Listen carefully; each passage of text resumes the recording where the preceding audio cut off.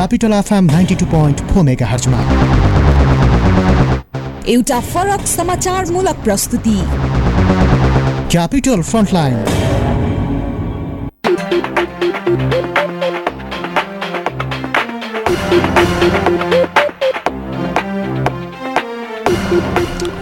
Hello very good morning, नमस्ते। यहाँहरू सम्पूर्णलाई हार्दिक स्वागत गर्न चाहन्छु। म कार्यक्रम प्रस्ताव नवराज थानेको उपस्थित भइसकेको छु क्यापिटल एफएमको विशेष कार्यक्रम क्यापिटल फ्रन्टलाइन लिएर। क्यापिटल फ्रन्टलाइनमा हामी देशको समग्र राजनीतिक विषयवस्तु र समसामयिक विषयवस्तुमाथि चर्चा परिचर्चा बहस विश्लेषण गर्दै आएका छौँ। यहाँहरू सबैलाई थाहा छ हाम्रो कार्यक्रममा यतिखेर काठमाडौँ आसपासको क्षेत्रमा 92.4 मेगाहर्ज, त्यसैगरी पोखरा र विराटनगरमा हाम्रो रेडियो सारङ्गी र हाम्रो अनलाइन र फेसबुकमा कार्यक्रम सुन्दै र हेर्दै आउनु भएको छ। विशेष गरी पछिल्लो समय सरकारले 88 दिनपछि सरकारले पूर्णता पाएको छ, मन्त्रीहरू थपिएका छन्, तर अधिकांश मन्त्रीहरू चाहिँ सबै धनवाला पैसावाला मात्रै परेका छन्। वास्तवमै धन पैसा भएकाले चाहिँ यतिखेर राज्यको चाहिँ अब बागडोर सम्हाल्न पाएका छन्। त्यसै गरी अदालतको भागभण्डामा चाहिँ मन्त्री बने गजेन्द्र हमाल भने पूर्व मेन पावर व्यवसायी श्रम मन्त्रीको जिम्मेवारी कृष्ण कुमार श्रेष्ठ किसानले पूर्व मेन पावर कम्पनीले श्रम मन्त्रालयको जिम्मेवारी पाउनु भएको छ भने नेपाली काङ्ग्रेसको पृष्ठभूमि रहेका प्रधान न्यायाधीशका व्यक्तित्व जेठान मानिने चाहिँ गजेन्द्र हमाल पनि यतिखेर सरकारमा हुनुहुन्छ। देउबा सरकारमा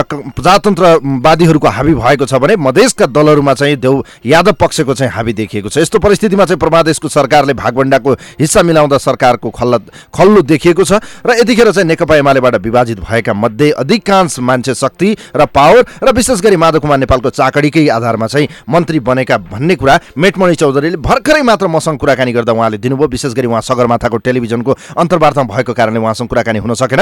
यतिखेर हामी कुराकानीका निम्ति नेकपा एमालेका प्रभावशाली नेता, बडो चर्चित नेता यतिखेर हामीसँग हुनुहुन्छ। खास गरी यतिखेर नेपाल कम्युनिस्ट पार्टी नेकपा एमालेका केन्द्रीय सदस्य सूर्य थापा हुनुहुन्छ। उहाँलाई वेलकम गर्न चाहन्छु विशेष कार्यक्रम यो क्यापिटल फ्रन्टलाइनमा। सूर्यजी, यहाँलाई स्वागत छ क्यापिटल एफएमको विशेष कार्यक्रममा। धन्यवाद। आराम हुनुहुन्छ?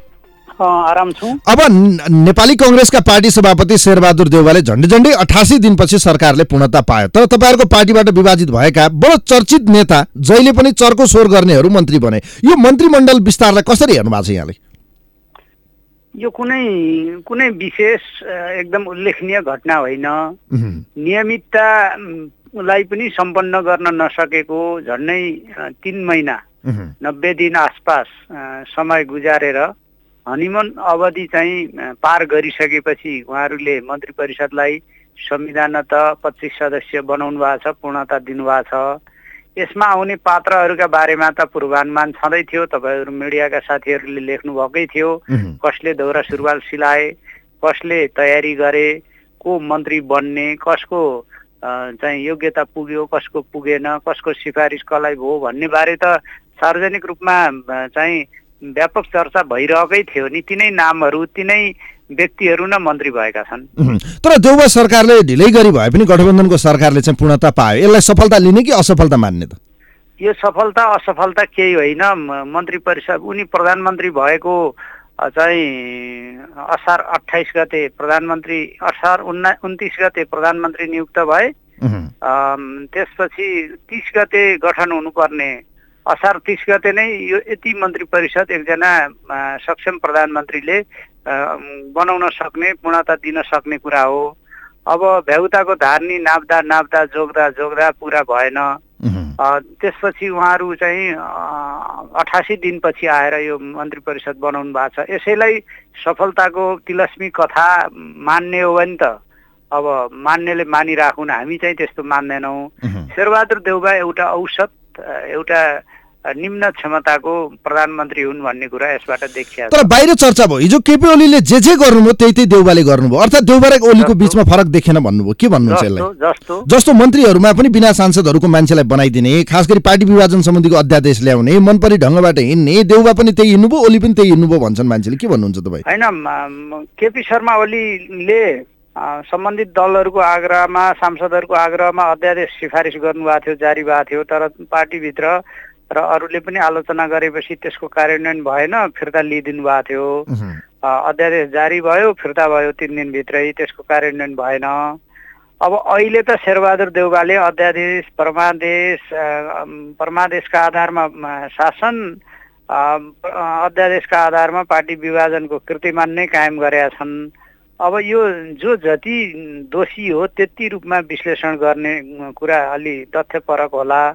अब चाहिँ सार्वजनिक आलोचना टिप्पणीहरूलाई मध्यनजर गरेर जारी भएको अध्यादेश फिर्ता लिइदिने केपी शर्मा ओली र अनि कुनै एउटा पार्टीलाई लक्षित गरिकन रातारात अध्यादेश ल्याउने अनि काम तामेल गरेपछि चाहिँ फिर्ता गर्ने, कार्यान्वयन गरेपछि फिर्ता लिने, सम्बन्धित प्रतिस्पर्धी दल विभाजित गरिसकेपछि फिर्ता लिने शेरबहादुर देउवा उस्तै उस्तै भन्नेहरू त चाहिँ आँखामा रतन्दो लागेका मान्छेहरू। अब सूर्य थापाजी मलाई भन्नुहोस् त, तपाईँहरूले नै मन्त्री बनाएको मान्छे, फेरि देउवाको सरकारमा पनि मन्त्री हुनुभयो प्रेमाले मगरलाई, हेर्नुहोस् यसलाई कसरी हेर्नु भएको छ तपाईँले? यो कोही आले मगर अथवा के मगर ढ्याङ्गी मगर अरू मगरको बारेमा कुरा नगर्नु न। मगर समुदायमा उहाँहरू एक दुईजना चाहिँ खलपात्र निस्किनु भयो होला, अरू त इमान्दार सोझो सज्जन चाहिँ समुदायका रूपमा चाहिँ उहाँहरूको चाहिँ एउटा स्थिति छ नि त।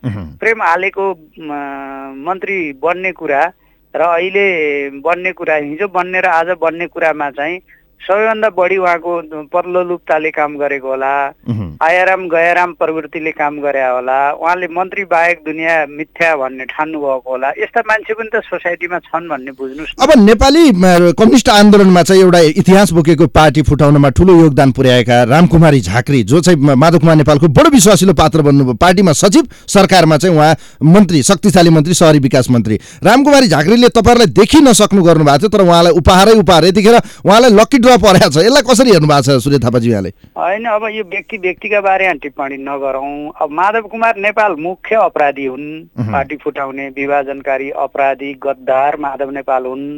यिनीहरू सबै माधव नेपालका सहयोगी टुल हुन्।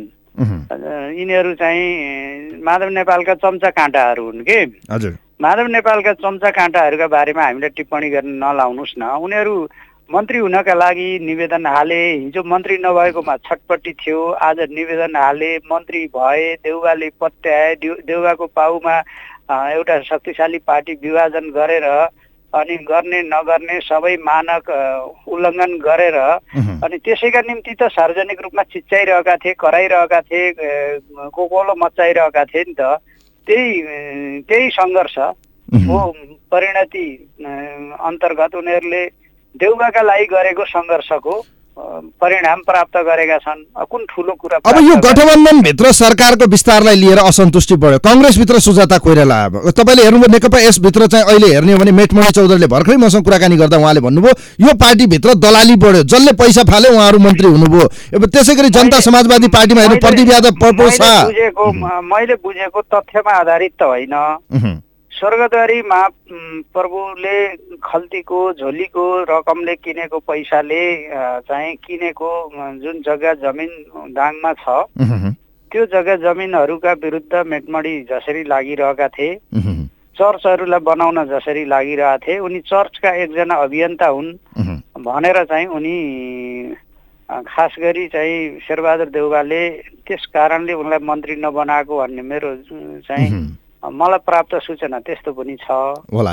अब त्यस हिसाबले बनाएका होइनन् भने धर्म परिवर्तनलाई प्रोत्साहित गर्ने, प्रलोभनलाई प्रोत्साहित गर्ने, आफ्नो मूल्य मान्यता विरुद्ध क्रियाशील हुने हिसाबले मेटमणिलाई नबनाएका हुन्। सांसद विकास कोषबाट चर्च बनाउँदै हिँड्ने मेटमणिलाई नबनाएका हुनु भने त शेरबहादुरले राम्रो गरे भन्छु म। अब यो खास गरी यो सरकार अब चुनावी सरकार हो भनेर सुजाता कोइरालाले भन्दै पनि हिँड्नु भएको छ होइन। अब यो सरकारले साँच्चीकै जनतामुखी काम गर्न सक्ला, दशैंकै यो मुखमा चाहिँ उहाँहरू मन्त्रीमण्डल विस्तार भएको छ, यो जनमुखी सरकार हुन सक्ने सम्भावना तपाईँ कति देखिरहनु भएको छ? मलाई चिनेर यो प्रश्न गर्नुभयो कि नचिनी यो प्रश्न गर्नु? होइन, अब चिनेर नै किन नचिन्नु? तपाईँ त प्रधानमन्त्री केपी शर्मा ओली रहँदा विशेष सल्लाहकार रहेर काम गरेको व्यक्ति, देशको हरेक जान्ने सुन्ने व्यक्ति हो, तपाईँ सबै विषयवस्तुमा पोख्त मान्छे हो नि त। शेरबहादुर देउवाको सरकार जनमुखी हुँदै होइन, यसको यो बनेकै चाहिँ जनताका लागि काम गर्न होइन, यो जनताबाट निर्वाचित जनादेशबाट बनेको सरकार नै होइन, यो चाहिँ परमादेशबाट बनेको जोडजाड टालाटुली बटुलीवाला सरकार हो। यसले जनताको पक्षमा काम गर्दै गर्दैन। यो ठग केही राजनीतिज्ञ र ठग व्यापारीहरूको गठजोडको सरकार हो। कालो धनलाई सेतो बनाउन यसले चाहिँ बजेट प्रतिस्थापन विधेयक मार्फत जे गर्यो, ट्याक्स हेभनबाट चाहिँ सम्पत्ति यहाँ ल्याउने र तथाकथित स्रोत नखुलाई लगानी गर्ने भनेर यसले जे गरेको छ यो चाहिँ कुनै जनमुखी सरकार होइन र शेरबहादुर देउवाको 5 पटकको प्रधानमन्त्री काल कहिले पनि जनमुखी रहेको छैन। उनी कहिले राजाबाट दुरुपयोग भएका छन्, कहिले प्रधान न्यायाधीशबाट दुरुपयोग हुँदैछन्, कहिले कोबाट दुरुपयोग हुँदैछन्। उनी खासमा भन्नुहुन्छ भने कति पटक प्रधानमन्त्री भए भन्ने गन्तीका प्रधानमन्त्री हुन्, ती जनताका प्रधानमन्त्री होइन। अब यो गठबन्धनको सरकारसँगै विशेष गरी अदालत पनि मुछियो, यसलाई कसरी हेर्नु भएको छ? गजेन्द्र हमाल पनि यतिखेर मन्त्री हुनुभयो। गजेन्द्र हमाल के हेर्नुहुन्छ, यसलाई कसरी हेर्नु भएको छ? म व्यक्तिगत रूपमा गजेन्द्र हमाललाई चिन्दिनँ, जान्दिनँ, भेटेको छैन, थाहा छैन होइन। तर जे जस्ता टीका टिप्पणीहरू छन् सर्वोच्च बार एसोसिएसनको डेलिगेसन समक्ष प्रधान न्यायाधीश चोलेन्द्र शमशेर जबराले शेरबहादुर सरहको काङ्ग्रेस हो गजेन्द्र हमाल भनेर प्रतिरक्षा गरेको सार्वजनिक समाचार समेतलाई मध्यनजर गर्दा को काङ्ग्रेस हो होइन भन्ने कुरा श्रीमान चोलेन्द्र शमशेर जबराको विषय त नहोला। हुन त उहाँ पनि पहिलाको काङ्ग्रेस हो, काङ्ग्रेसी पृष्ठभूमिबाटै आएको हो। वकालत गर्दा उहाँ काङ्ग्रेसी वकिलकै रूपमा चिनिनुहुन्थ्यो। तर सर्वोच्च अदालतको प्रधान न्यायाधीश भइसकेपछि त्यो काङ्ग्रेसी ट्याग उहाँले बाहिरै राखेर स्वतन्त्र निष्पक्ष र तटस्थ रूपमा न्याय सम्पादन गर्नु होला भन्ने थियो। अब त्यो चाहिँ होइन रहेछ। उहाँले काङ्ग्रेसी को हुन् भन्ने तिनको बही खाता राखेर चाहिँ कुरा गर्नुभएको पाइयो। मलाई के लाग्छ भने परमादेशबाट प्रधानमन्त्री नियुक्त गरेको दिनदेखि नै यहाँ ग्याम्बलिङ छ, लेनदेन छ, खेलोफड्को छ, सेटिङ छ। प्रधान न्यायाधीश नेतृत्वको संवैधानिक इजलास चाहिँ खासमा भन्नुहुन्छ भने बिक्री भएको छ। व्यक्तिगत स्वार्थहरूमा विभिन्न खालका यस्तै स्वार्थहरूमा फसेको छ।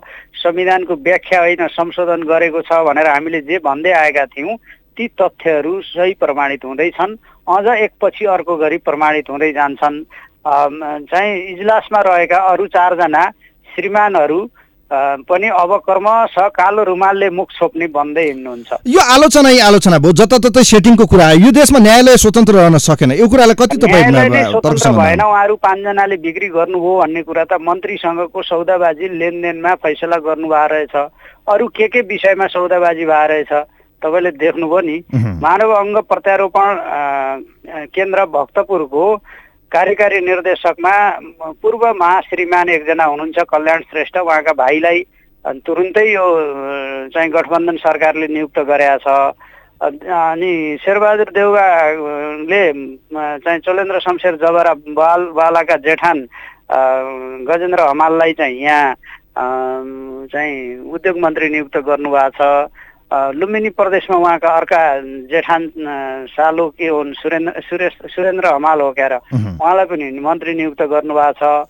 अब न्यायाधीशहरूको इच्छामा मन्त्री नियुक्त गर्ने, पूर्व न्यायाधीशहरूको इच्छामा चाहिँ कुनै राजनीतिक नियुक्ति गर्ने, तिनका भाइ भतिजा सालो जेठानहरूलाई नियुक्ति गर्दै जाने, न्याय मर्दै जाने। अनि चाहिँ स्वतन्त्र न्यायपालिकाको हुर्मत त लिने काम भयो। तर म के भन्छु नवराजी भने उहाँहरूले गर्न सक्ने सबै कुरा गरिसक्नुपर्छ है, केही बाँकी राख्न हुन्न।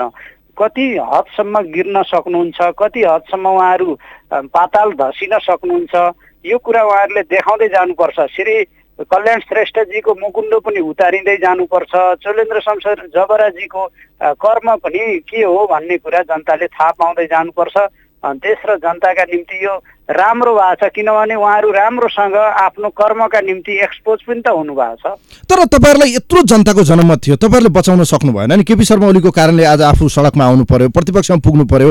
यसको दोषी भागी त नेकपा एमाले पनि हो नि त होइन? जनतालाई हामीले धोका दिउँ कि दिएनौँ? के छ? मैले कानको कपाल को कुरा गरिरह बेला तपाईँले चाहिँ अर्कै कुरा गर्न थाल्नुभयो। मैले जराको कुरा गर्दा तपाईँ हाँगाको कुरा गर्न थाल्नुभयो। केपी शर्मा ओलीको नेतृत्वको सरकार के कारणले हट्न पुग्यो र सत्तापक्ष हैसियतबाट हामी प्रतिपक्षमा छौँ, यहाँ बढीमाथि जानकारी पाउनुहुन्छ, थाहा छ।